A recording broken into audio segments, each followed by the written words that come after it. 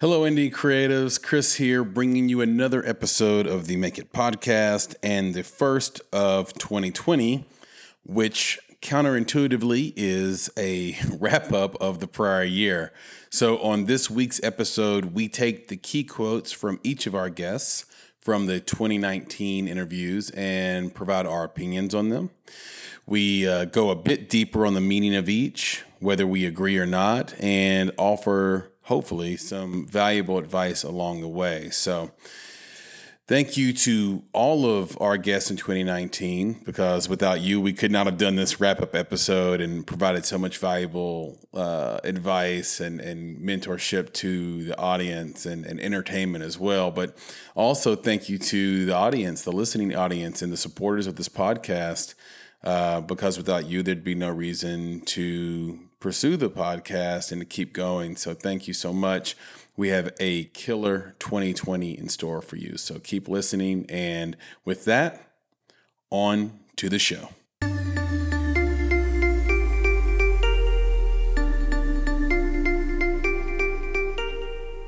You're listening to Make It, a podcast by Bonsai Creative that helps aspiring professionals in film get where they're going faster by dissecting the advice, knowledge, and insights of professional creatives in the film industry.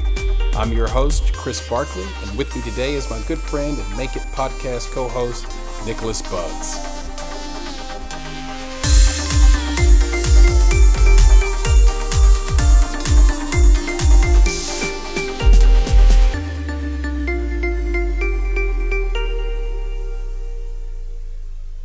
Hello. Chris here with another episode of the Make It podcast, and Happy New Year to everyone. We've been sort of out of pocket for the holidays, but here we are back in 2020, many big things to come. And so with me on this conversation is my good friend and co-founder, Nick Buggs. Nick, say hello. Slim Shady. I actually thought you were going somewhere else with that. I thought that was going to be some sort of tribal call. Why? Because I'm black? Exactly.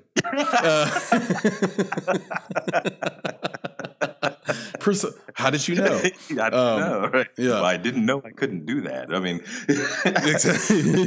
exactly. So Nick, as I was saying, I brought you on this call, and we came together on this call and this conversation so that we could do an honest and fair sort of wrap up of 2019. Didn't feel good going directly into a new interview without sort of taking the time with our audience to reflect on what 2019 was in terms of this show. And it was a big year. I mean, we interviewed a lot of people, and we had so much great feedback and so many great interviews. And so what we thought we would do is go through all the key quotes so every week we separate out what we thought was the most powerful or one of the most powerful and valuable things our interviewees said. And then we post that on social and send it out in various places. So we thought we would go through each of those and then give our thoughts on what that means. And do we agree? Do we disagree? All the color around that. So Nick, is that still our plan?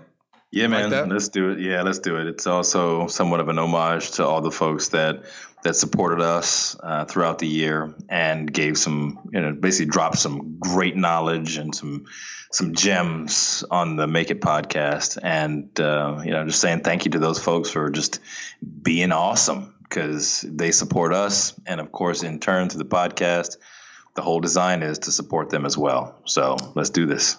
I love it. Yeah, we have several dimes that were dropped on us this year or last year. I got to catch myself, man. Last year in 2019. And it started with our good friend, Joshua Bermudez, and great actor out in LA. He also leads the Actors Retreat. And I hope he's doing that again this year. I haven't heard about it. I don't know if he's doing it in January again or not. Yeah, because late January, right? Like the 20th or something like that. Yeah, would love to join and join him in that and be there to experience it. But he said, "What are you willing to invest in something. So what are you willing to invest in something that may not have an immediate return? So what are your thoughts about Joshua Bermudez's quote here? Man, I think from our perspective, dealing with independent filmmakers, and I think if you take us back to when we did that interview, we had actually put a lot of time and energy in building this, this library, for creatives. And the whole point of that was really just, invest some time in educating yourself, right? Because the information that you gather from, reading a book or listening to a podcast or watching a YouTube video on some aspect of filmmaking that you're interested in, it may not pay off that day. It may not be actionable at that point in time, but at some point in your career, that information, that insight might pop up. And, you've said it, I think a couple of times, we talk about, the cost, the annual cost of an IMDb Pro license, or, getting Masterclass, for a year. Variety magazine. Yeah. Like there's key things that you can do, as a creative in this industry today that can have, near-term value. But they can also have long-term value. So, I mean, really, can you ever hurt yourself or your career by learning, by providing the investment in that education? No, it's a win-win. Whether it's a win today, tomorrow, 10 years, 30 years from now, there's so much insight and information out there. So, that's one of the things that I kind of took from it at that time was, invest in yourself. And it doesn't have to be thousands of dollars. It could be tens or even hundreds of dollars in some key things, like you mentioned. So we said IMDb Pro. We talk about the Masterclass. You just said Variety. Getting a book, whether it's an audio book or a physical book on Amazon. There's things that you can do today to really invest in yourself and in your future. Absolutely. Saw on Twitter today, our good friend Trey McLaren had just finished On Writing by Stephen King and had started Elements of Style, which is like a textbook in journalism school. And, that desire to learn, you're not going to get an immediate return from that, but you're going to get an immediate you're not going to get an immediate financial return from that, but you'll get an immediate sort of intellectual, creative return from that. But I want to even take it a different direction, Nick, where so many people have taken their time to meet with me directly and meet with you directly for coffee or cocktails or lunch or whatever, just to get closer, to get a better understanding, to see where everyone's coming from, to see if we're a good fit for one another. And that's always time well invested as well. Even on this podcast to do the interview, it's not like you're going to get an immediate financial return, but it's always time well spent. And people come off and say, oh, that was great. So, yeah, for sure. So thank you, Joshua, for your time. Moving right on to our next quote in 2019. If you have the means to make something, give it a shot and learn. So that was by Drew Maynard, the great Drew Maynard. And it's very similar in a way to Joshua's, isn't it? Yeah, I'd say so. And I think that's, so again, it's about investing, whether it's time, money, sweat, blood, and tears in something, but making something. That's what this podcast is all about. Really just digging in and getting things done.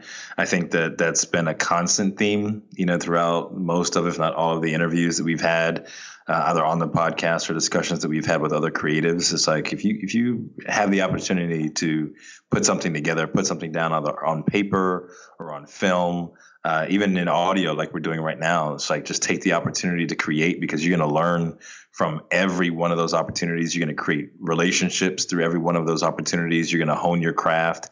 So yeah, I think it's a great quote, and one, like I said, that kind of permeates this whole Make It podcast experience that we've had. Yeah, and the underlying theme that I think is so nicely tucked in there is the part after the comma. So give it a shot and learn, which is to say, most people are scared to put themselves out there because then they have to face the wrath of the public that would consume their art. and therefore they don't make any moves. But Drew's telling you, hey, make that mistake. Go out there. The learning part is that the first thing the underlying feeling and theme, it seems like that he's implying, is the first thing you do is going to suck.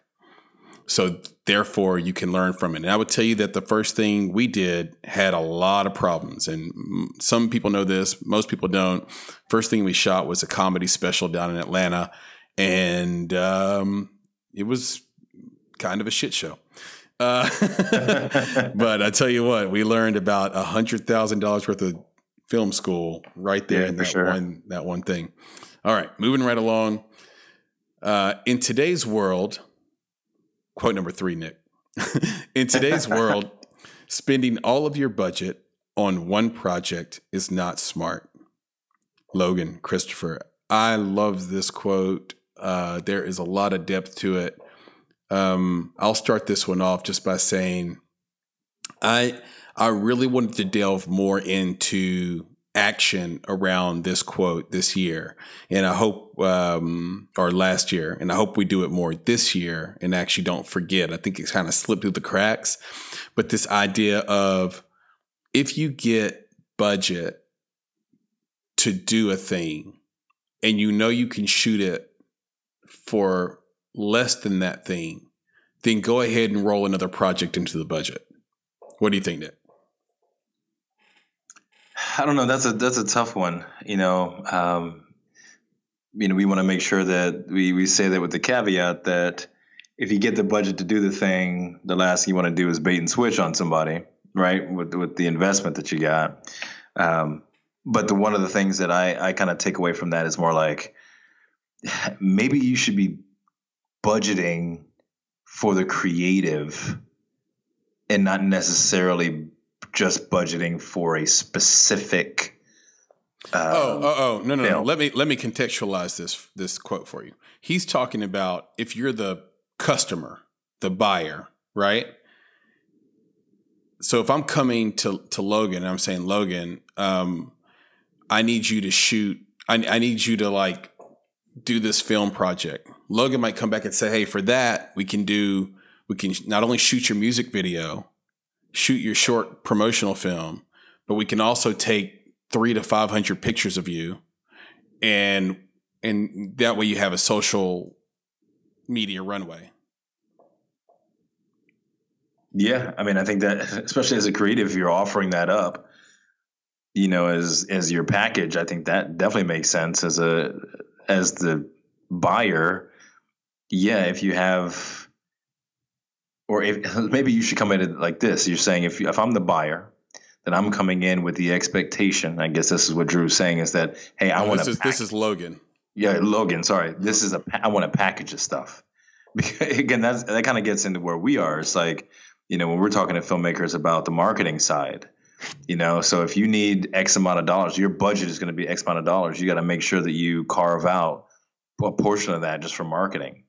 So yeah, if you've got a budget to do something, then yeah, it doesn't make sense to just put all of those funds into the making of the thing, because to get the thing seen or used properly, or basically to leverage the thing that you created, you need money as well. But also you're looking for, and you're hoping the person that you're working with on the creative side understands the power of force multipliers and arbitrage. Oh man, but that's the kicker right there. So if I give you $10,000 and you know that simultaneously while you're shooting me, you could also be taking pictures of me, dude, you need to do that. Dude, but that's the thing. Like, that's where we get into this conversation about like what we do and how we support filmmakers. I mean, to be honest, like I haven't seen a lot of that. Right. Because, and it's not because, I'm not going to say that the filmmakers don't know those things. Maybe some of them don't. But I will say that a lot of filmmakers are driven by the creative in a stovepipe, right? Like they want to make the film. Like they're very much consumed with that piece of the art and aren't really considering all of those other things just because they're so consumed, right? So I hear you 100%. Like that would be great if all of those filmmakers immediately thought about, hey, look, I hear you want to do this thing and this is your budget. and I could give you a quote back for how we could spend every last one of those dollars on this creative, but now I've left you with zero to do what you need to do to actually exploit it. Right, to brand and market it, exactly. Whereas if you start in pre-production, you can do a lot of things simultaneously. Yeah, for that less are money. like exactly, or no dollars. Yeah. You know what I'm saying? Like, behind the scenes photos, man, like you could get someone that's really high quality to come in and do some great photography, and that might cost you some things. But if you don't have that budget, you could still do those things by making sure that everyone on the cast and crew is taking photos, and you upload that stuff to a Dropbox.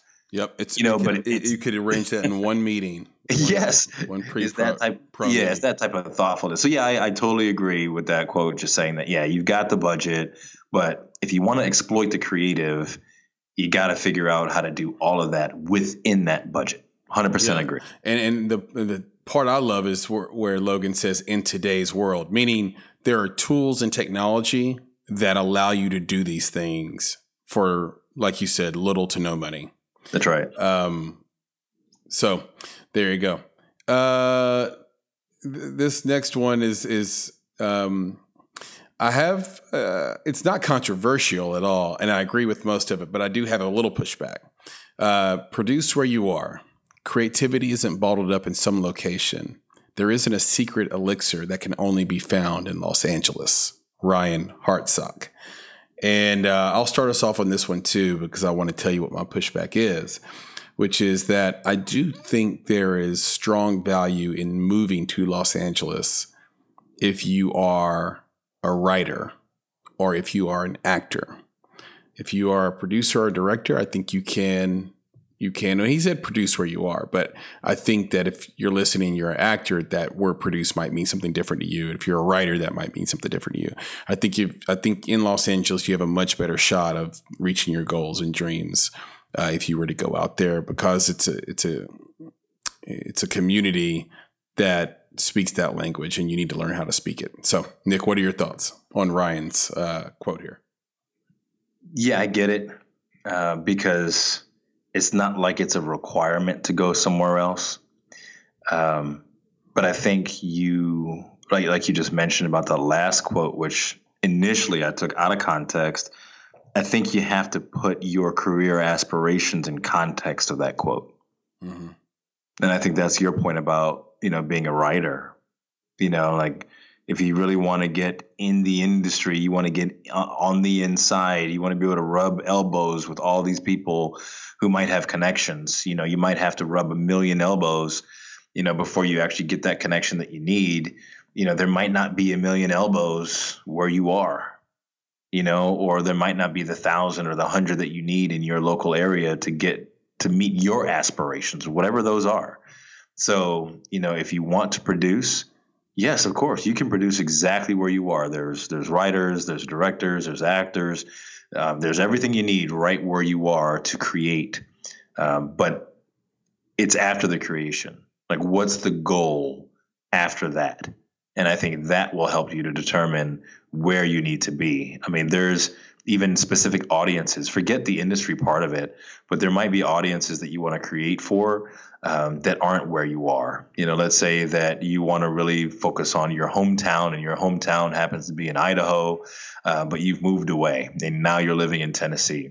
So you want to make some stuff about your hometown, and through the power of film that you can do that wherever. But if you went back to Idaho, you might actually have an entire community of people from where you're from that will actually help to produce your film by giving you the money, the resources, the people, whatever it is you need to make that film happen. So, yes, you can. Like Ryan said, you can produce where you are. You don't have to go anywhere. But I'll just say, in context of your aspirations, figure out the right place for you to be. Very good. This next one's a bit of a curveball, and you'll see why soon, or hear why soon. Be honest and straightforward and live up to your obligations. If you do those things, you will work. Mark Cartier. And I would just say, on behalf of creatives everywhere and this podcast and Bonsai Creative in general, I think that as honest as he probably felt he was being,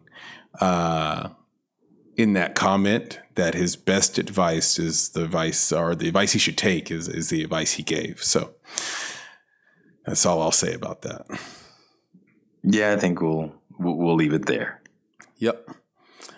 And our next quote: I learned how important close relationships and friendships are because this business is chock full of negativity and comparison and ambition. So many things that can topple you. Stephanie Black. What do you think, Nick? Yeah, I think when we look at some of the quotes that we won't say, it basically is one of the themes, right? We got one of them. One of the main ones has always been make stuff. We hear that across filmmaking podcasts, and the other one we hear is don't give up, and that kind of speaks to the heart of the not giving up. It's that a lot of folks say this is a very negative business.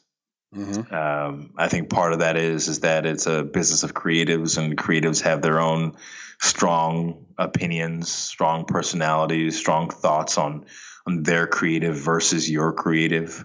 Some creatives actually think that by tearing your stuff down, they'll build their stuff up.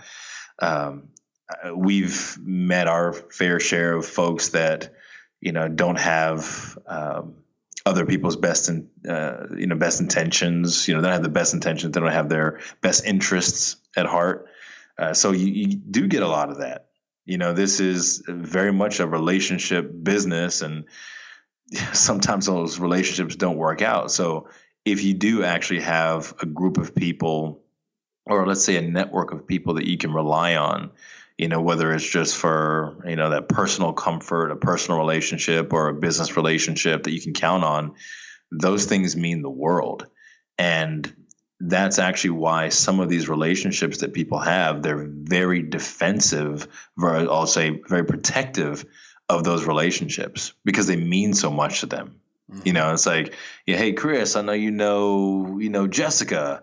Can I get a meeting with you? Whoa, no. What do you mean you want to get a meeting with Jessica? I mean, I need to be there for that meeting because I don't know what it is you're going to say to her. You might need to contextualize Jessica. You're right. Well, I'm just let them know who that is. So well, I'm just saying, I'm just saying in general, the Jessica could be a producer, director, actor, got it. Whomever. Okay. Yeah. So now, you'll be very protective of that relationship because it means a lot to you. And, I could come in and say bad things about you. Who knows? Right. And that could somehow scar your relationship with this Jessica. Right. So, yeah, those relationships, they mean everything, whether they're positive or negative. So if you have those great relationships with people, you hold on to them. I mean, you hold on to them, with your life in some cases. So I totally get that. Right. And you can totally see how the rumor mill is so effective in this kind of business. It would be like being in high school and, you hearing something about someone, and it's just safer to stay away from that person than to go back and forth between the two parties to find out what the truth is. Although that is exactly what needs to be done to clear the air, right? And that's kind of what happens. So, I don't want to work with them. They have this reputation. Well, is that true? Well, we don't know. We don't want to find out either, right? Because there's a lot of money on the line. In my experience in business, the closer you get to the money, the more political and tight it gets. Once you're in the money, the easier it gets. So whatever you have to do to get there, once you get there and you're controlling the money, you kind of control your own destiny. Things get easier. You're doing it with your people you trust. But if there's a competition, to Stephanie's point about ambition and comparison, if there's a competition to get to the job, to get to the money, that's when all the cattiness happens, because now we're down to survival. Moving right along. I would teach organizational structure. I still see professional editors not have a succinct hard drive. Wes Powers. So he's speaking to editors here. Nick, what do you think? Yeah, I think it's great. Like he said, he's seen it. one of the things I harp on, especially being in the, the project management business or strategic planning, program management and all that, I'm always looking for, or, say business process optimization. Again, it always comes down to efficiencies, right? Because efficiency saves you time, it saves you money, and it saves you heartache. So organizational structure, or structure itself, governance and things like that, they help create efficiencies. And, as an independent filmmaker, you can't afford additional time in some cases. You can't afford additional money. As an editor, as a great editor that Wes is, I'm sure that it gives him heartburn if he sees someone else taking 2 times, 3 times, even 1.5 times longer to do a thing, because he knows that is basically a disservice to the filmmakers who are waiting for their product to be done, needed to get out to festivals, needed to get out to distribution, whatever the case may be. So yeah, he's like, look, like organizational structure, get that simple stuff down to make yourself as efficient as possible, so that you can make sure that this independent film game can thrive. Don't take money out of people's pockets, man, because that's money they really don't have. Yeah, and I'm sure he's doubly frustrated when that editor got the job that he should have got. Oh, ain't that the truth? Yeah. All right. Hollywood is the largest gated community in the world. Shannon E. Johnson. I loved interviewing her. She has a lot of energy. She seems like the type of person that would be fun to hang out with. Just talking to her and sort of understanding and vibing off her realness, and honesty. I guess that's the same thing. And she was loose and funny. I like that about her. This quote seems to have context to it that I may or may not understand. And so, I would say that, if it is a gated community, you still have the option to talk to the guard at the door. And if you're good at communicating with the guard at the door, then you can get in the gate. That's what I would say to that. Yeah. And I think that, you could, like you mentioned, there's context. There's probably several different contexts you could take for that quote. But I would agree that, if you're good at talking to the guard at the door or someone else that, they don't necessarily need to own the castle on the high hill. Right. And I think that's what some people are looking at. Like, I can't get at that person. Well, sometimes you don't need to get at that person. It's actually the guard at the door. It's the person bringing the food. It's the mailman or woman. There's other people. Right. So even if it's a guarded or it's a gated community, don't forget that it's a community. There's lots of people who are on the other side of that gate or who have access to that. That was gate. A dime, by the way. That was a dime. That was a bar. But yeah, that you can have access to. And I'll also say that there's a lot of other ways to get in that they've opened some avenues. There are actually some, you wouldn't even call them secret doors anymore, because some of those doors, one of them that I'll just mention is like the film festival circuit. They're actually saying, hey, look, we'll let the best of you, right? And it's certain festivals, not all, but the best of you get in, right? Maybe it's just for a night. You get to sleep over to see how they live, but you could get in through some avenue. So yeah, it's a gated community. They're not letting everybody in. Those gates are made of gold. There's the castle on the hill, but that doesn't mean that it's absolutely closed to you. That's right. You just need strategy. I've in my entire life, I think people know this, that I grew up pretty modestly, and I never accepted that as the reason why I wasn't going to accomplish something. I just realized that I was going to need a different strategy than the person beside me. Yep. There was a care in how clothes used to be made that no longer exists with fast fashion. That's from one of my favorite people in the creative world, Cicely Hoffman. And she's just brilliant at what she does. And Nick, I think it's your turn to give your feedback first. So what do you think about that? Yeah, I think that's probably true for a lot of things. And I think before we were able to mass produce basically on the scale that we can now, the care was forced. The care was, it showed up in the hands of people as opposed to the robotic arms that we leverage now for production, right? You know, people, it's easier. And I'll just do this one thing real quick about, you know, the idea of the automated world that we're going into. I'm not sure that they're ever going to be able to program pride into a robot. Exactly. I love that. And that's the key. I think a lot of people, I mean, even at you call them the blue collar folks, the folks that, you know, had the dirt under their nails, the dirt on their hands and the sweat on their brow from doing work. They took pride in every product that they put their hands on, you know, because the pride wasn't just of, you know, the company that they worked for. The pride was of the community that they supported. The pride was in the family that they came home to. You know, there was a lot more pride. And it's not to say that, you know, quality has 100% gone out the window. You definitely can't say that, but it's definitely different. And I think there's a different level of care that goes into things. And I think, you know, when you look at that Hollywood gated community, I think that they understand some of that pride and care. And in some places, I think that's why you're actually paying a lot more to get that. And in the independent side, it's much more difficult to get that kind of love, that kind of pride, because today it's so costly. Yeah, no question about it. And speaking of pride, let's talk about this next quote, actually, which is, if you're counting at home, quote number 10, talks about the downside of pride, which we would say is hubris. Right. It's okay not to know something as long as you're willing to ask. That's from Dicey Wildman, who I have the utmost respect for. And Nick, what do you think about that? Oh, you know, I'm 100% believer in that one, man.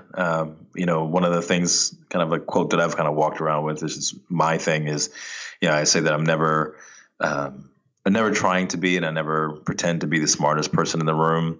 But I do strive to be the most considerate person in the room. I'm always listening, always caring about the people that are around me. And I'm basically saying, hey, look, like, I can learn from each and every one of you so that I can help each and every one of you. And I think that's absolutely right. Like, I don't know all the answers, and that's okay. But I'm willing to ask the question, and I can ask the question to everybody in the room if I have to, even if there's divergent opinions. It's like I just have to ask the question, because that's how you learn. Whether it's you're learning facts or you're learning perspectives, you got to ask. Yeah, and I think it's a function of confidence, Nick. I found that, you know, when I was younger and less confident, I wasn't as willing to ask. But as I got more confident, it bothered me not at all to ask a question, and I wouldn't care what anybody had to say about it, whether they thought it was dumb or not. The question, I'm going to ask it, and they can go to hell. So, I'll just add one more thing to that, and just say that I think for some folks that we've met, that we've dealt with, that are, you know, kind of, I'll say, hard-nosed in their stance on what they believe that they know. And I'm not going to say that they don't know it, but what they believe that they know, is that sometimes they can be so hard-nosed in their beliefs that they're unwilling to ask even for someone else's perspective on a thing, right? Like, you can believe a fact, right? You can have that in your mind, like, this is a fact.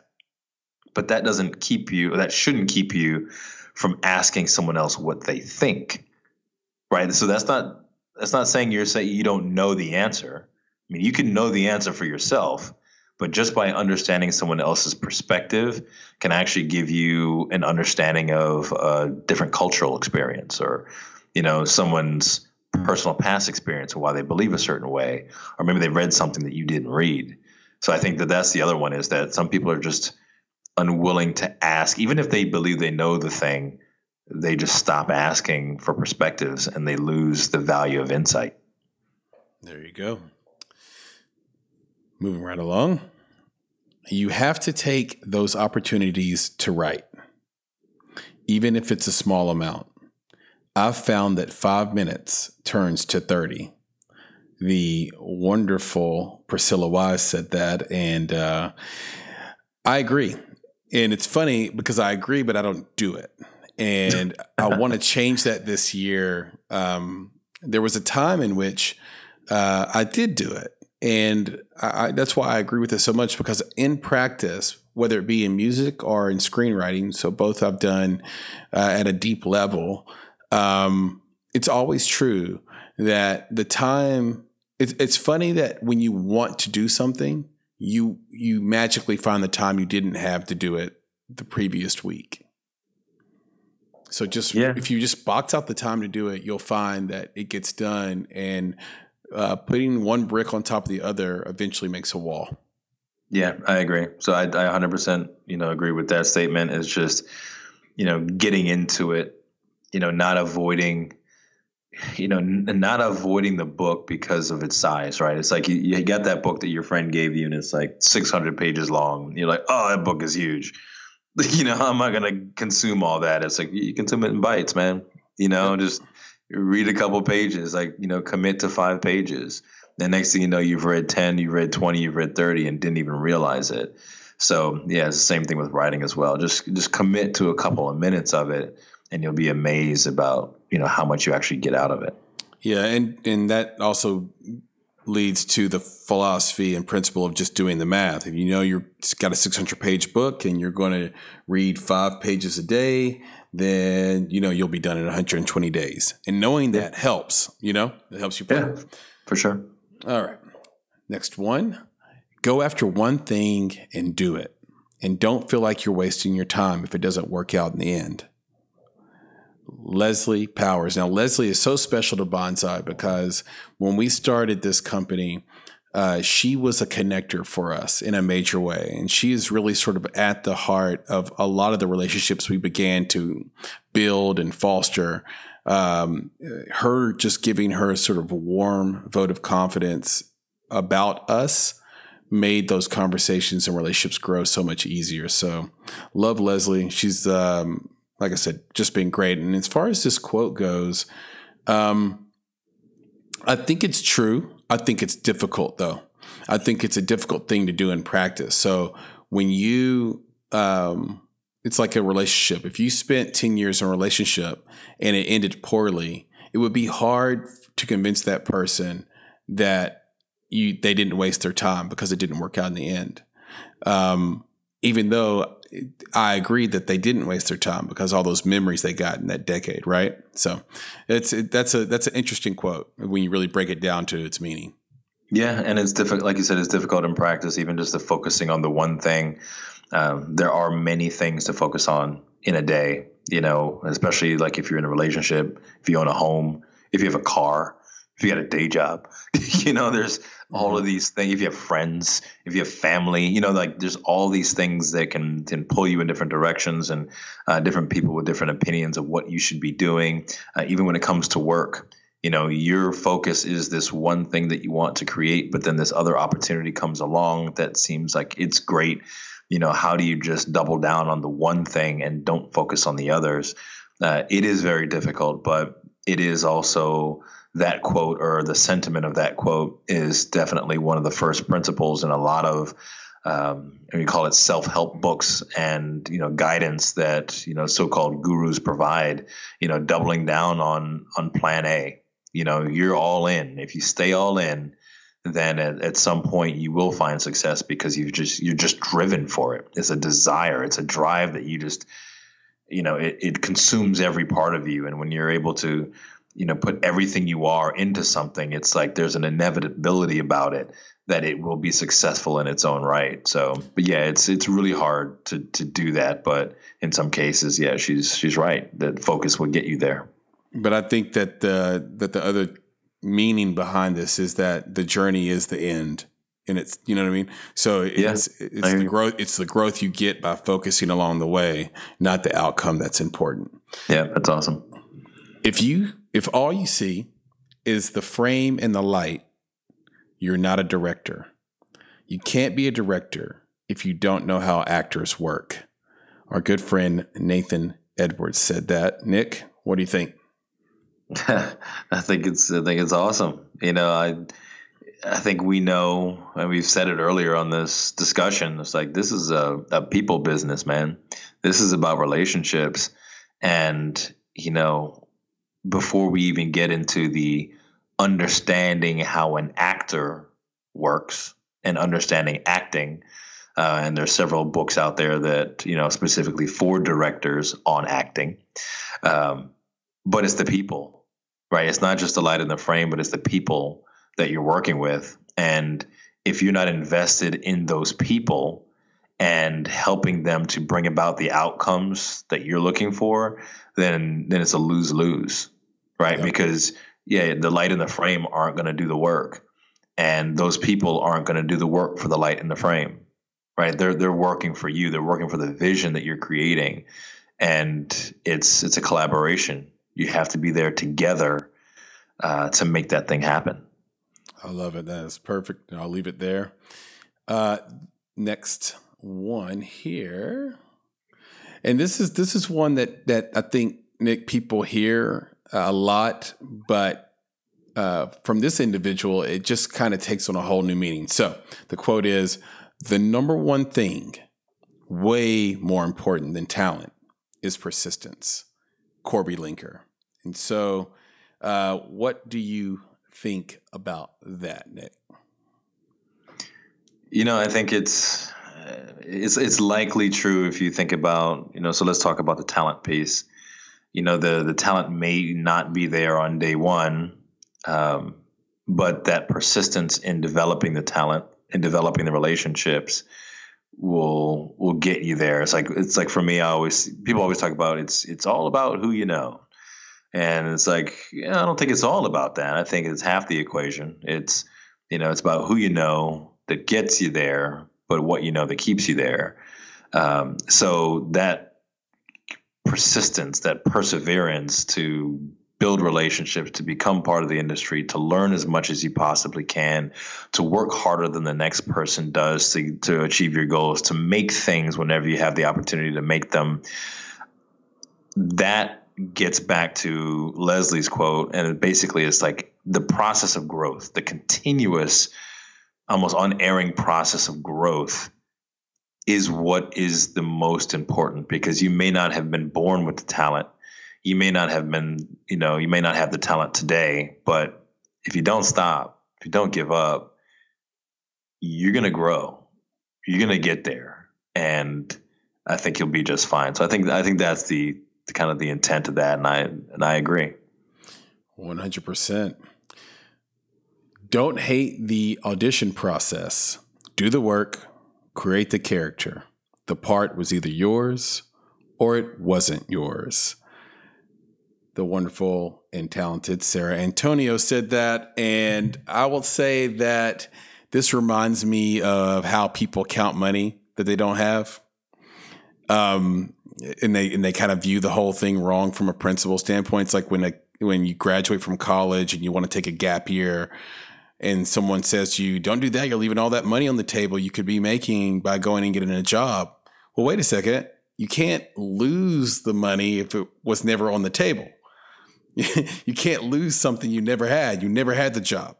You don't know if you're going to get a job. That's a major assumption. They do that in sports all the time. Oh, don't stay in college one more year.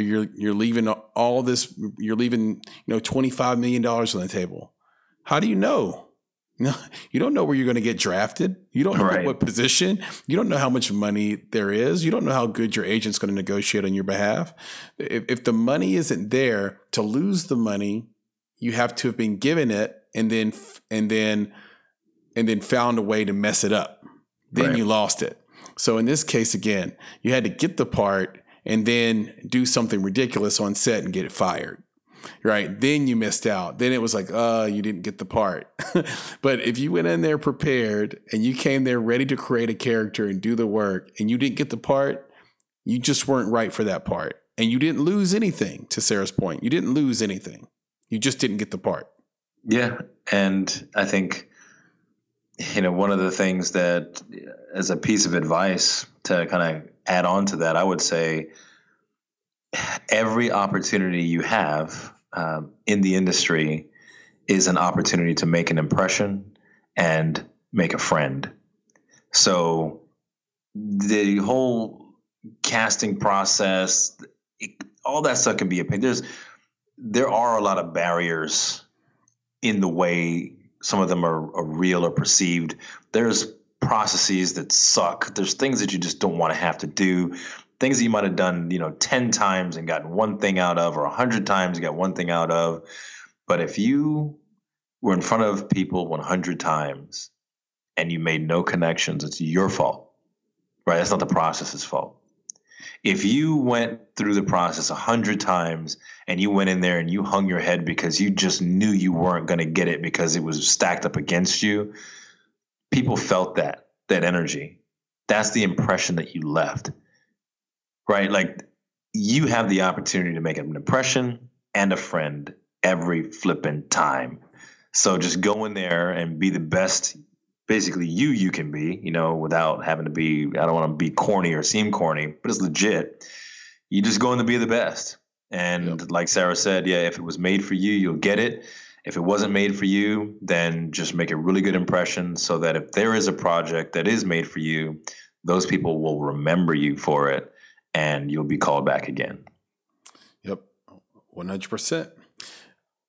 Your character needs to have a reason for being in the story and interacting with other people. The ever so wise and multi-talented Sandrine Matthews said that one. And, I agree. I think that the sign of the amateur is that you have scenes that cannot be shot. You have characters that speak that don't need to have lines. You have characters that speak and don't have names. So it's characters that need to speak, but they don't have names. So this whole idea about character development and understanding that every character has to move the story forward. It's a really tough thing to execute, but once you have it, you have it. And when you start out writing, you really don't get that. You're really verbose with your language and you're writing like you're writing a novel a lot of times. Most of a screenplay is action. Yeah, I mean, that's true. And I think, like you said, the sign of an amateur, we've seen some of those signs where we just basically ask a simple question. Like, if you remove that character or remove that scene or removed that segment, what would you lose? Right. Would any meaning, if you can remove a character or a scene and the story still is intact, then you should remove it. That's right. 100%, man. Yep. The best thing you can do for yourself is not be limited by what you have, but just go and make it. Well, we particularly like that quote because it just nails our little tagline in there at the end in the name of our podcast. That was by the very intelligent Jackie Phillips, director. Nick, what do you think about that? I think it just gets back to, having this network again and having these resources that you can call upon when needed. And I think the other piece is it's a call to your creativity. It's like you can make a lot of things. You may not make them to the degree that you want. You may not make them as big, as loud, as impactful as you want, but you can still make. And I think that's really at the heart of it. It's like, don't let it just sit on the shelf. Don't let it be a dream.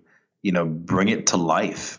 And maybe the process of doing is what gets you to the next level. So yeah, don't think that you don't have enough. Maybe you flip it and say, what can I accomplish with what I have? And then beyond that is, what can this community, this network that I've created accomplish with what we have? So yeah, I'm with her 100% to say that, if you limit yourself, then you'll be stuck where you are right now. Absolutely. Speaking of being stuck, I mean, you're just on fire with these segues. If you're stuck, is it the fact that you're not a good filmmaker, or is there something deeper holding you back. That's from Jake Jalbert of the Jalbert Brothers. These guys are fun. They have a lot of energy. They have a lot of belief and confidence in themselves. They're almost like the Gary Vee of filmmaking in a way, when I look at them and how they operate. I look at that. Actually, let me get your opinion on that first. What do you think about that before I jump in? Yeah, well, I think it's you kind of take it in the context of who these guys are too. Like you said, it's just they're just out there making stuff as much as they possibly can, and they're like, and I just say, what does stuck mean? We talked just previously about Jackie's quote. It's like, well, maybe there's some personal thing, there's some internal block that you have that makes you believe that you're stuck. Mm-hmm. So and stuck to me means you're not moving forward, right? So if you're not moving forward, what is it? Is it that you're not good at what you do? Is that is that possible? You may not be great, but if you're doing, that's more than some people can say. And if you stop, then to me, that's more of a, as they're saying, that's a mental, emotional, some sort of block that you have that is keeping you from moving forward. And that's the thing that you need to get over. Because those guys, man, they're out there. They're creating, they're looking for opportunities to better themselves emotionally, better themselves from their intelligence, even spiritually. We got some really good talks. And they're just like, they have to create every opportunity for themselves to not be stuck in limiting beliefs. I think that's the key, right? Don't be stuck in limiting beliefs that will keep them from doing the things that they're dreaming of. And I think that's where they are. It's like, you might not like my stuff today, but if I keep at it, at some point you will. Well, I deeply relate to it because back when I had my singing group Solace, ding, ding, I was using my co-founder Jay Lane's keyboard. It was a Yamaha W7, and I was prolific. I wrote and did full compositions, about 3 to 4 songs per day. And when that dissolved, I said, you know what, I can't do it right now because I don't have the tools. So then I bought myself a Korg Triton Extreme, and I said to myself, okay, I got a Korg Triton, so now I'm going to be producing like that again. And then I didn't. So I think there was this thing in my head where I lied to myself to say, okay, I'm not doing it because I don't have the tools. And I think filmmakers do that too, which is, I'm not going to shoot because I don't have a camera. I don't have like a Red or a Ari, Alexa or anything like that. Like I need a camera to shoot. I don't have a Canon 5D or whatever. But then you look at someone like Katie Amon and she'll shoot a whole movie with the iPhone 8. So I think we tell ourselves when, it's the tools, but it may be something else that's going on in your life, inside of you, confidence, all sorts of things. And maybe it's the universe telling you the front part of what the Jalbert said or what Jake said, which is maybe you're not good and you're not good enough and you don't want to waste your time or anyone else's, but you have a hard time saying that out loud, right? Yeah. All right, moving right along. I love how you can discuss so many different things under the guise of horror. That's from the very spooky but very sweet Jennifer Bonnier. And I'll take this one.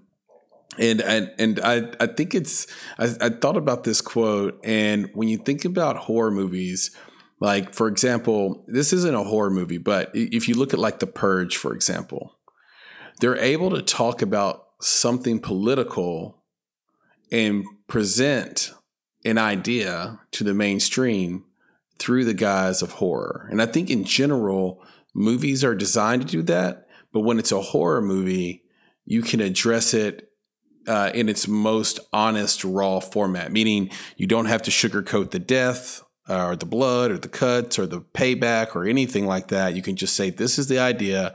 This is the outcome of that. That's what would happen. And when you think about some of your favorite horror movies, that's exactly what they're exploring, tinkering with science, even going back to some of the first ones like Frankenstein. Okay, you're tinkering with technology and then you created something that fucked everybody up. Jurassic Park isn't a horror movie, but it kind of does that same thing. I think kids that watch Jurassic Park would tell you it was scary, right? Because the dinosaurs are in the window and they're breathing hard. You can see their boogers and all that stuff. And it's boogers. Yeah. So I think that is an interesting thing to point out, and I think that's why she loves horror so much. Yeah, I think it's growing as a platform for statements, based off of some of the movies that have come out since 2018. It's shifting a little bit. We're seeing different themes in there, and I think we're like Saw would be an example of. Yep, and we're also seeing, like you said, some to the mainstream, because horror is definitely it's a genre, right? It's a genre films where you have diehard folks who may be just seeking the blood and gore of things. But when you bring it out of that world and you're saying, no, we're trying to say something to the masses through this, then yeah, I think she's right. I think that's true for likely every genre. But I would say that for horror, there are some people who are not, let's say, horror aficionados, who would have a difficult time seeing that. Mm-hmm. Right. And I think that maybe what she's offering in that statement is basically an invitation to those folks who maybe don't watch horror or don't like it or just aren't as into it, to say, hey, you should really consider this, because there's a lot of good perspective that's being shared through these films. Now, of course, with that said, because it is a genre that people go to for the gore, it would be great, honestly, for us to talk to her again and get a list of the films that she believes are the best examples of films that provide perspective, insights, or statements under the genre of horror, but aren't really underneath horror films. Yeah, I think that's something we could pull off for sure, Nick. I think we should do that. I can get with her, or Dicey, or Stephanie, and find out if we can get that list going and share it with the audience. That's a good thought. We're reaching the back nine now, Nick. We're reaching the final ones. Right. But they don't stop being great. So I personally like this one quite a bit. Sometimes you just got to play the game. There's a big game involved in this business, and you need to know how to play it. The wonderkind, the tireless Serena Khan said that. So I'll jump in on this one. And it is one of the first things that we recognized when we started Bonsai Creative, is that there is a little bit of a game being played. And the game is this sort of alchemy of relationships, communication skills, talent, money, and political posturing and will. And to know which amount of each ingredient you need is the dance of the game that you have to learn to be really great at it and to move forward. What do you think, Nick? Yeah, to me, I think so. Yeah, of course, I agree with all of that. 100%. But for me, the most interesting part and the most difficult part of this game is that there is no single outcome. Everyone is playing for their own goals, their own objectives. And the key to winning at the game, and the reason I give that qualifier is that I don't think you can win the game, but you can win at the game, right? There's it's like the war. You might not win the war, but you'll win many battles throughout it. The key to winning at the game is really understanding people's motivations throughout, I would say, for lack of a better term, the pipeline of your creative. So everyone that you meet along your journey, you need to understand why they are in your life and what it is they can provide to you. So like our experience and what it is you can provide to them. Yes. And what it is you can provide to them. Because that's, we've dealt with a number of distributors. We've dealt with directors, actors, even crew members. It's because of this perspective in this game and understanding what people want that we created one of our first principles, which is no mercenaries. We understand that some people are in it for the money. period. That's fine. I mean, we get it. Everyone wants to get paid. But if that's the sole motivation, then that can hurt you, because they come and they go and they're no longer available for you to use them as a resource when you need to. Maybe they took some knowledge with them that you really need that you no longer have access to. It is really going to hurt your project. If they don't care about you, they don't care about the actors, they don't care about other people that are involved, your investors, they may say things that might hurt your project down the road. And that's one of the things we've learned. And I think that's the game of it. You really have to understand people's motivations, what they can do for you. And as Chris said, what you can do for them. And if you keep that in mind with every interaction that you make, then you have the possibility of winning the game. Yeah, no question about it. And that comes down in real life where that plays out is knowing when to say yes, knowing when to say no, knowing when to push harder, knowing when to lay back, all those little things. And you get good at that dance as you go along. The next quote is the realest quote maybe of the year, maybe one or two, volleying for that top spot. But it's, if we're rehearsing something, writing something, do not waste my time. Let's get to work. Come over. Let's work on what we're going to work on. And then if you want to go get a beer, we'll go get a beer. And that comes from the incomparable Ted Welch.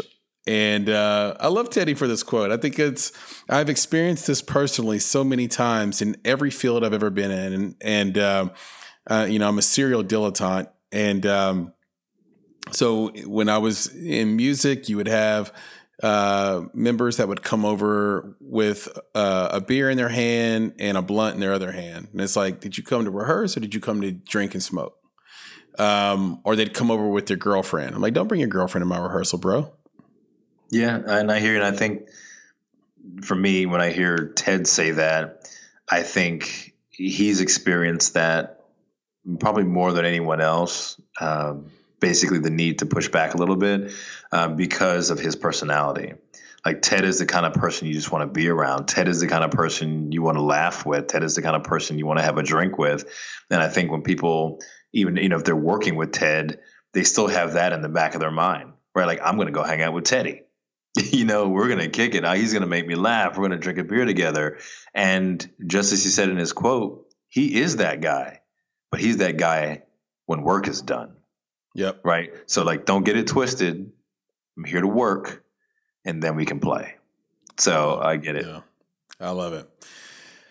Next one is from a guy who has been with us from the beginning. So the quote is, live your life for a short period of time the way most people won't, to live the rest of your life the way most people can't.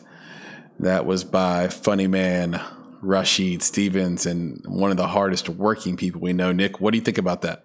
Yeah, I mean, he's spot on, especially with his journey. I mean, he's got a filmmaking journey that he's on that has seen him with, a multitude of credits. This guy can make a feature film that actually looks good, for what a person would say was pennies on the dollar. He can get some great performances out of people. He makes connections. He makes film. He works. That's just he just makes it happen. But he's willing to, drive across the country, live in his car, do what's necessary in order to achieve this dream. And every step of the way, I'll say, I think we've seen a growth in him since we first met him. But I think what I've seen more of him over the past 2 years is basically this idea that he has, this belief that he has that is going to happen, right? Mm-hmm. It's not a dream of what could happen, what should happen, what he wants to happen, what he wishes to happen, or what he hopes is going to happen.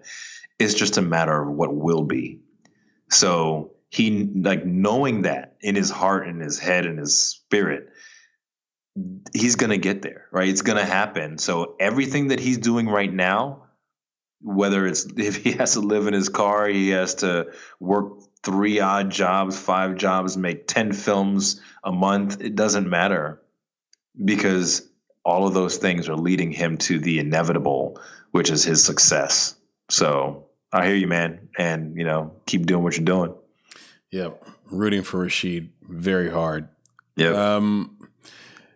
If you can figuratively get naked in front of your audience as an artist, that's what creates the best art. And that is from the coolest dude, Matt Williams, actor Matt Williams. And I also would say if you get actually naked in front of your audience, that might create some good art too, depending on how you look naked. But Right. Nick, what do you think about that? Yeah, I think this is a great one. I think this is one of those where, it really is just all about, it's not just letting go, but it's revealing yourself, to the audience, revealing yourself, like letting everything out. I think, some of it is, I think we've heard about actors who are looking back into their past and pulling things out that are very hurtful. And that's how they're able to cry on screen. I think that there's parts of you that you have to be willing to put out there in order to let your full range of emotions show up on screen. If you're holding anything back, then you cannot be true to yourself and therefore cannot be true to the character that you're trying to portray.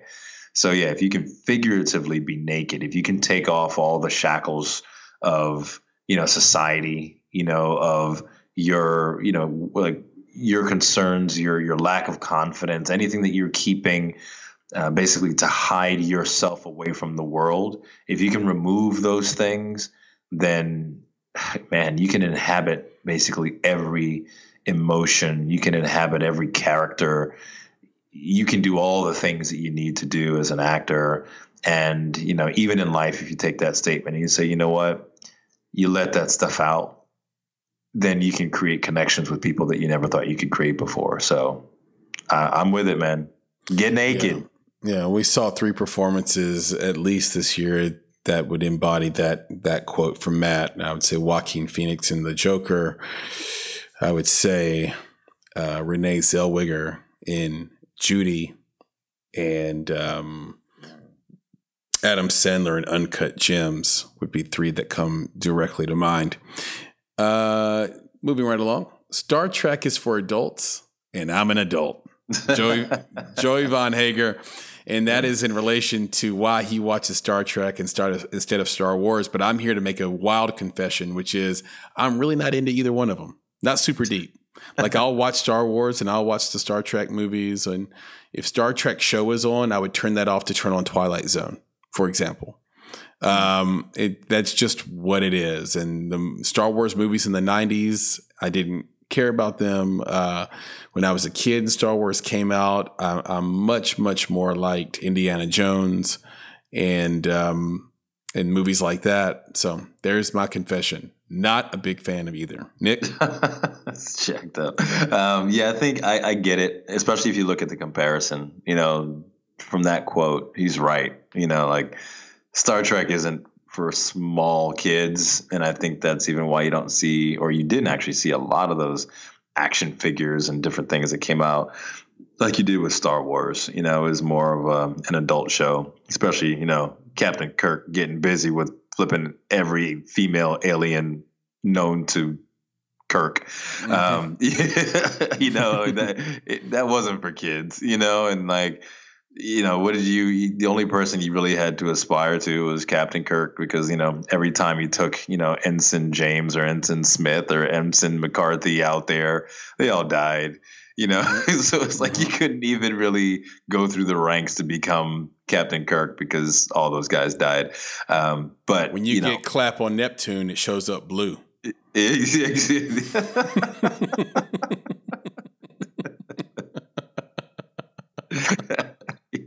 You're ridiculous, man. but yeah, he's right that like Star Wars, especially, well, to your point about the 90s, like, the Star Wars and was it the 90s? Yeah, I guess it was when they. Yeah, Star Wars has never gone away. Yeah, but the Star Wars in the 90s was geared especially more towards kids. And no question. Yeah, so it definitely, you could see that line of division. But yeah, for me, I've never been, a major fan of either, but I enjoyed both. If I were to sit down with the old Star Trek shows, I'm sure that I would fall back in love with him. I was actually a big fan of Star Trek: The Next Generation. Picard was my dude. Geordi was the man.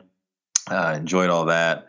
And The Wrath of Khan. Who are these people?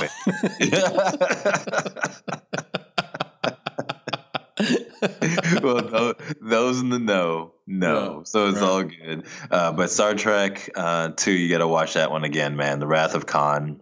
It's one of the best, if not the best, Star Trek movie, and one of the best movies, I think. But yeah, I hear him.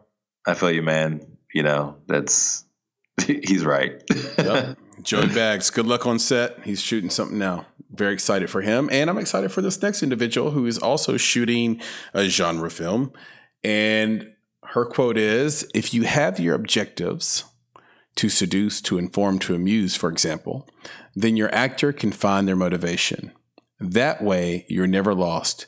If you're not getting the performance you want as a director, and that is from another lady that is just super hardworking, and I would call her a multi-hyphenate, a polymath. I found there is nothing she isn't above average at, and I'm serious. She can direct.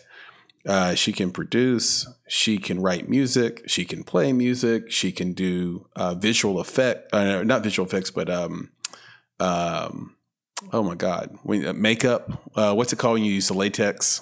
I'm having a brain fart, Nick. Help me out. Yeah, I'm farting with you, man. Just she does that. Anyway, she does all this. She does all of it, and so with this particular one. And she's also shooting a film right now. I did mention that. So good luck to you, Katie, if you're listening to this. And hopefully I get to be on set and see your work. I like this idea, and it goes a little bit back to what Nathan had said earlier in this episode in his quote about being more than just about the technical and more than just about the setup. But going even further than that, I think as a director, if you know what your actor is supposed to portray, then you can push the right way on an actor. Nick? Yeah, and I think the only qualifier to that I'd offer is just that if you have shared objectives, and I think that's her point. It's kind of like you have there's a destination on your map, right? So if you do not have a destination that both of you are aware of, then it's very difficult for either of you to be on the same page or on the same journey. So, you get in front of the camera and you expect them to just do the thing without having articulated what that thing is, then that's where the challenge comes. And that's where you can feel lost. Either the director or the actor themselves can feel very lost, because it's like this idea that you have in business sometimes when you have folks who ask for a thing and then people create the thing and then they say, well, that's not the thing. The whole bring me a rock syndrome. It's the same thing here. It's like, no. We need to understand the shared objective of where we're trying to go. And then we can kind of chart a course for getting there. So if either person gets off course, you're not lost, right? Because you still have the course that you've charted. You're just off track a little bit. Get back on track, get where you're going.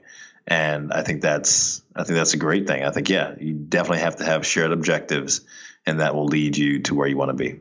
Yeah, it sounds like a cliche. Hey, what's my motivation? But it is a real thing if you're an actor, and if you're a great director, you can help to find that very easily. So that's right. Going to our last two quotes, Nick. This has been a fun ride. I've had so much fun on this episode. Man. Like it doubled up. It was like twice as fun as I even expected it to be, and I expected to have a good time. Right.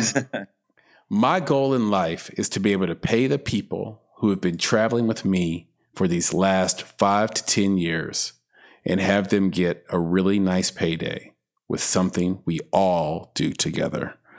The auteur, Maki Dap. Nick, what do you think? Yeah, it's an awesome perspective to have. I think that the real part, the part that I really take something away from is the last part, where he doesn't say that, I want them to get a payday from the thing that I create, right? From one of these projects that I'm working on. because he continues to understand and appreciate and respect the fact that it's a community affair throughout the entire journey. You know, his name may be on the credits as the writer and the director, and maybe even as the producer, and maybe he showed up in the film, but he knew that he couldn't accomplish that without the community of people that have supported him from day one, whether he's being uplifted on the shoulders of, you know, friends and family who are just giving motivating words, or executive producers that, you know, provide funding, or cast and crew that support his whimsical ideas, and, you know, or some of the folks that just, you know, bring his vision to light on screen. He's right. He's like, yeah, that we will bring together. And the fact that he wants to pay it back, I think will also give him opportunities to pay it forward. And that's just his personality, man. You know, like you said, he's been with us for a very long time, and, you know, we've developed, you know, a friendship, and of course a huge affinity for who he is as a person, as an individual. And, you know, I think everyone is backing him because of that. It's because of who he is as a person, even before the greatness that he puts on screen. Yeah, he is someone that understands the power of loving deeply. And he is capable of loving deeply, and therefore, you know, every move made creatively is personal for him. And Yep. we so deeply appreciate that. All right, bringing it home. Last but not least, play a little game. I'm going to read this quote, and I would love for you to guess who said it. Filmmakers are too quick to jump over their own communities and forget that there are hundreds to thousands to hundreds of thousands of people that they have access to that could help them recoup their money.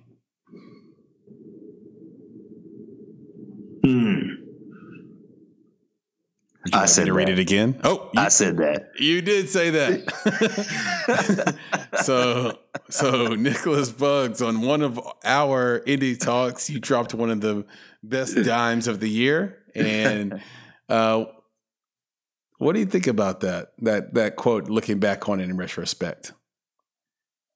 It's crazy, man, because like I'm kind of wondering, you know, how long ago that was said, and I think about some of the things that we want to do, you know, this year, and some of the experiences that we've had over this past year with, you know, putting our own films that we've worked on with so many of these great creatives out there. And, you know, the one thing that I want to say is that it's really the success of any film is really all about engaging curated audiences. And I think that's something that filmmakers, I think independent filmmakers specifically, just lose sight of because they want to be on the other side of that gated community. It's like they want that. So they want to go the same route that those people went. Like, you know, put it out there, get it out, get theatrical, get this, get the. No, like, why are you forgetting that there are hundreds, if not thousands of people, you know, who are ready to support you, right? You as a person, you as a creative, you as a member of their community, you as a member of their city, you as a member of their county, their state, their town. Like, there's people who could be rooting for you today, and you're not even thinking about them. Like, you'd rather get onto social media, you know, do some ads to target people that you don't know. Like, that seems to be the thing that folks want to do. Just get it out there, or attract these cold markets, as you could call it, as opposed to saying, hey, there's people around me who can really help me do this thing. And back to, you know, Maki's quote about the community helping him for the past 5-10 years, and who will continue to support him. Leverage those communities, man. You know, build a brand with those folks. And those are the people who are going to spread the word for you. Those are the people who are going to be invested in whatever your next piece of creative is, whether it's a short film or a feature. So I think that's it's funny just thinking back to that. It's like, man, if creatives would just do that. And I think in some regards, they have to learn from what's happening on social media. And all of these quote unquote social media influencers creating content that some filmmakers may scoff at. they have to understand and respect the fact that these folks are doing exactly what I'm talking about, which is building communities. And then when it's time for them to sell a product, all they're doing is selling it to their curated community, their curated audience. So if 15-year-olds can do that on TikTok, then I'm sure some of these filmmakers could take a lesson from them and do the same. 100%. And I think that is a wonderful place to stop. Nick, it was a great 2019. We have a lot of fun things planned in 2020. And I'm really excited, I know as you are, to sort of roll them out and announce them as we go. But looking back on 2019, I've almost no regrets as it comes to this podcast. It's a passion project of ours. You know, our goal is to present an audio resume for our interviewees and to bring value to our audience. I think we did that better than any other time this year. And of course, a lot of that is the great insight that our guests have provided as well. So thanks to everyone that was on the podcast in 2019. Thank you, Nick, for hopping on Indie Talks every other week for the most part. And here's to a great 2020. Yeah, for sure, man. It's going to be awesome. And we're going to have, a ton more great interviews. And we're just going to kind of do our best to continue to put some value into the world of independent filmmaking and keep to our promise to be game changers, to be catalysts for change and catalysts for independent filmmaking wherever and whenever independent film is being made. Exactly. And as always, if you have questions, you can email us at contact@bonsai.film, BONSAI.FILM. So contact@bonsai.film. If you want to reach out to us on social media, you can do that across the board at _Bonsai Creative. That's on Instagram and Facebook, and Instagram and Twitter. And on Facebook, you can just search for Bonsai Creative and you will come right up. If you're looking for some entertainment, go watch All Light Will End, Adult Interference, or Another Version of You on all streaming platforms, just about, but specifically iTunes, Amazon, and Netflix. So with that, we'll call it a show, Nick. Yeah, man. Sounds good. It was great, as always, dude. And I'll catch you next time. Absolutely. Talk soon, man. All right, man. Take it easy. Peace. Bye. You've been listening to the Make It podcast. To find out more information on this week's creative, including links to their projects and social media feeds, please visit our website at www.bonsai.film/makeit. If you haven't already, you can join our podcast community on Apple Podcasts or the podcast app of your choice by searching for Make It Bonsai Creative. If you do that, the show will pop right up. You can also follow us on Instagram and Twitter at _Bonsai Creative and on Facebook by searching for Bonsai Creative. And of course, if you're looking to take a big step toward your filmmaking success, go to www.bonsai.film and click on Show Me How to schedule a free discovery meeting and needs assessment. You have everything to gain. Until next time, be better, be creative, be engaged, and thank you for listening.